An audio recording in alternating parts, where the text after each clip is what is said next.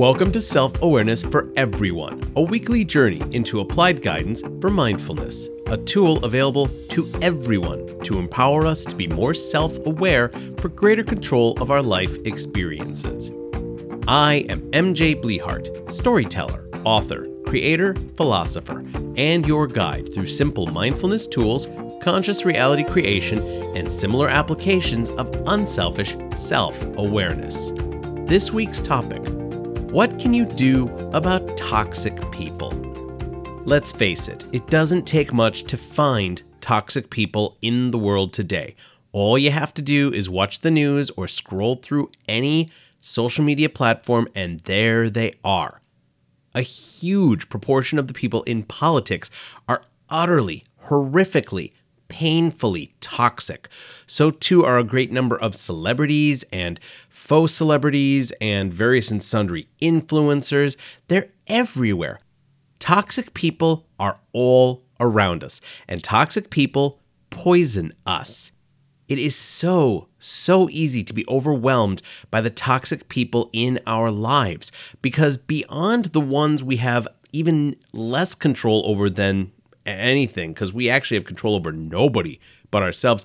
But I'm talking about the people in the government, in celebrity, in other parts of the world. You have no actual connection to these particular toxic people, and yet their toxicity is causing you harm. But worse than them are the people closest to you: friends, family, acquaintances, coworkers, people that you interact with on the regular or on a semi-regular basis who are toxic people. And though they may not be intentionally toxic, they may not have malice aforethought in their toxicity, but what they do is still incredibly toxic. And before you know it, you find yourself, because of their toxicity, wasting your time, doom scrolling on social media, generally feeling bad, and then wondering if anything in life is worth it. You're suddenly easily frustrated because you're being poisoned. And a great deal of that poison comes in the form of belief in lack, scarcity, and insufficiency that simply isn't true. We are constantly being shown images of a world where there is all kinds of lack and scarcity and insufficiency. And while there are some things that are in shorter supply than others, by and large, almost all the lack and scarcity that we're shown is completely artificial. It is a crock. It is not real. It was made up by somebody for the sole purpose generally of gaining more money. Take, for instance, diamonds. Diamonds, so incredibly valuable, except when you get right down to it, they're actually not. They have been hoarded for a very long time and controlled so that their value remains high. But they're easily synthesized, they are in far greater supply than is implied, and they're just out there. And yet, they're given this incredible value that is false, because they are treated as though they lack and they are scarce, and they're just not. They are not the only product, and more than that, what's even more frustrating than something like a physical item like a diamond are emotions and feelings that we are believing are lacking or scarce or insufficient. There's not enough love to go around. Bull. There is more than enough love to go around. Love is about the most abundant thing in the entire universe. And that's the thing. The vast majority of what we look at in this world is not lacking, scarce, or insufficient. And yet, the toxicity of toxic people continues to poison us. And the hardest thing of all to reconcile is when the toxic people we are dealing with are our friends and family. I know they often mean well. They don't mean to be toxic, and yet they are. Constantly negative, always with a victim mindset, frequently lashing out even at their allies because it's just not perfect. They're seeking something that is just not realistic, but ideal. And rather than good enough being good enough, there is toxicity thrown at you when it's simply not. A lot of people that I've known have, over the past several years, become increasingly toxic, and distressingly so. And it's particularly upsetting because I care about these people. These are friends and family who I see being toxic and saying and doing toxic things. And I suppose you could blame the pandemic for some of it, but the truth is that the pandemic really just gave them a vehicle to express their toxic nature. And a lot of times, it's not about anything real. It's a need for validation. It is a complaint. It is expressing anger, upset, and terror, but in such a way that it infects you as well. That is why toxic people are poisonous. That's why it is like being poisoned. And there are certain people we all know that we always walk on eggshells around. Ooh, I don't want to trigger them. I don't want to set them off. I don't want to upset them. And yet, you can only walk on eggshells around someone for so long before you start cracking them. Thus, you have a choice. When it comes to dealing with toxic people, you can choose to stay, step back, or step away. And this is not an easy choice, and sometimes it's going to be a combination of all three. Now, what am I talking about here? When you're dealing with somebody toxic in your life, you have options how to deal with their toxicity and toxic behavior. First option, stay. Stick around. Stick it out. Let them be toxic. Now, this might be something you feel is important, but it might also be increasingly getting to you because often, while you have conscious awareness to choose, your subconscious is so flooded by negativity and toxic energy that you start to soak it in whether you like it or not. You have no choice if you're in a radioactive room but to start absorbing radiation unless you are somehow protected. Toxic energy and toxic people work exactly the same way. They are still going to infect you unless you are no longer present. Now, you don't have to necessarily just walk away. What you can do is take a step back. Sometimes you just need to reevaluate a situation and go, okay, what am I dealing with here? Why am I dealing with this? Why am I feeling this way? How is this affecting me? And maybe it's the equivalent of taking a coffee break or going for a walk or pausing to meditate, but you take a moment to clear your mind and to be present with yourself and step back and wonder, okay, why is this impacting me? How is this impacting me? Once you've taken a step back or you've chosen to stay, you now have the third option, which is to step away. Sometimes the best thing you can do is leave a toxic person behind. This is not an easy choice, okay? Because especially when you're dealing with somebody you care about, stepping away from them feels like a betrayal. It feels selfish. It feels like you are not giving them a proper chance. But after X amount of time being exposed to somebody's toxicity, you have to decide, do I continue to let them give me poison with their toxin, or do I step back and then come back to it, or do I step away? This can take a lot of different forms, some of which are really harsh and really obvious.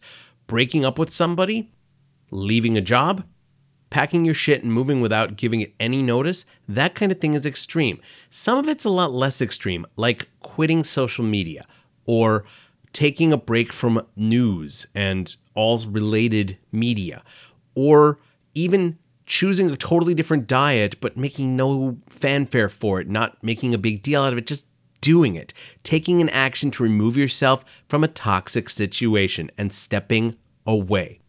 But no matter what the situation is, you always have a choice. You can stay, you can step back, or you can step away. And sometimes you will do all of the above. It is not selfish to desire not to be poisoned by toxic people, because there's a really important fact we have to take into consideration here, and that is this: you can't detoxify toxic people. This is a particularly harsh reality to accept because, unfortunately, there is nothing that you can do to detoxify a toxic person. You can't get them to change their attitude. You can't get them to change their mind. You can help show them why it would behoove them to do so. You can give them examples of why it's better to have you around than have you walk away because you've had enough of them, but you can't change them, and you can't make them change. All you can do is use the choices available to you to step away if somebody's toxic attitude and toxicity is getting to you and having a negative impact on you. It is in no way, shape, or form selfish of you to walk away from somebody who is toxic. There are times where even people we love have gotten so toxic that all they do is sicken us, sometimes physically, sometimes mentally, sometimes emotionally, sometimes spiritually, and worst of all, there are times it's all of the above.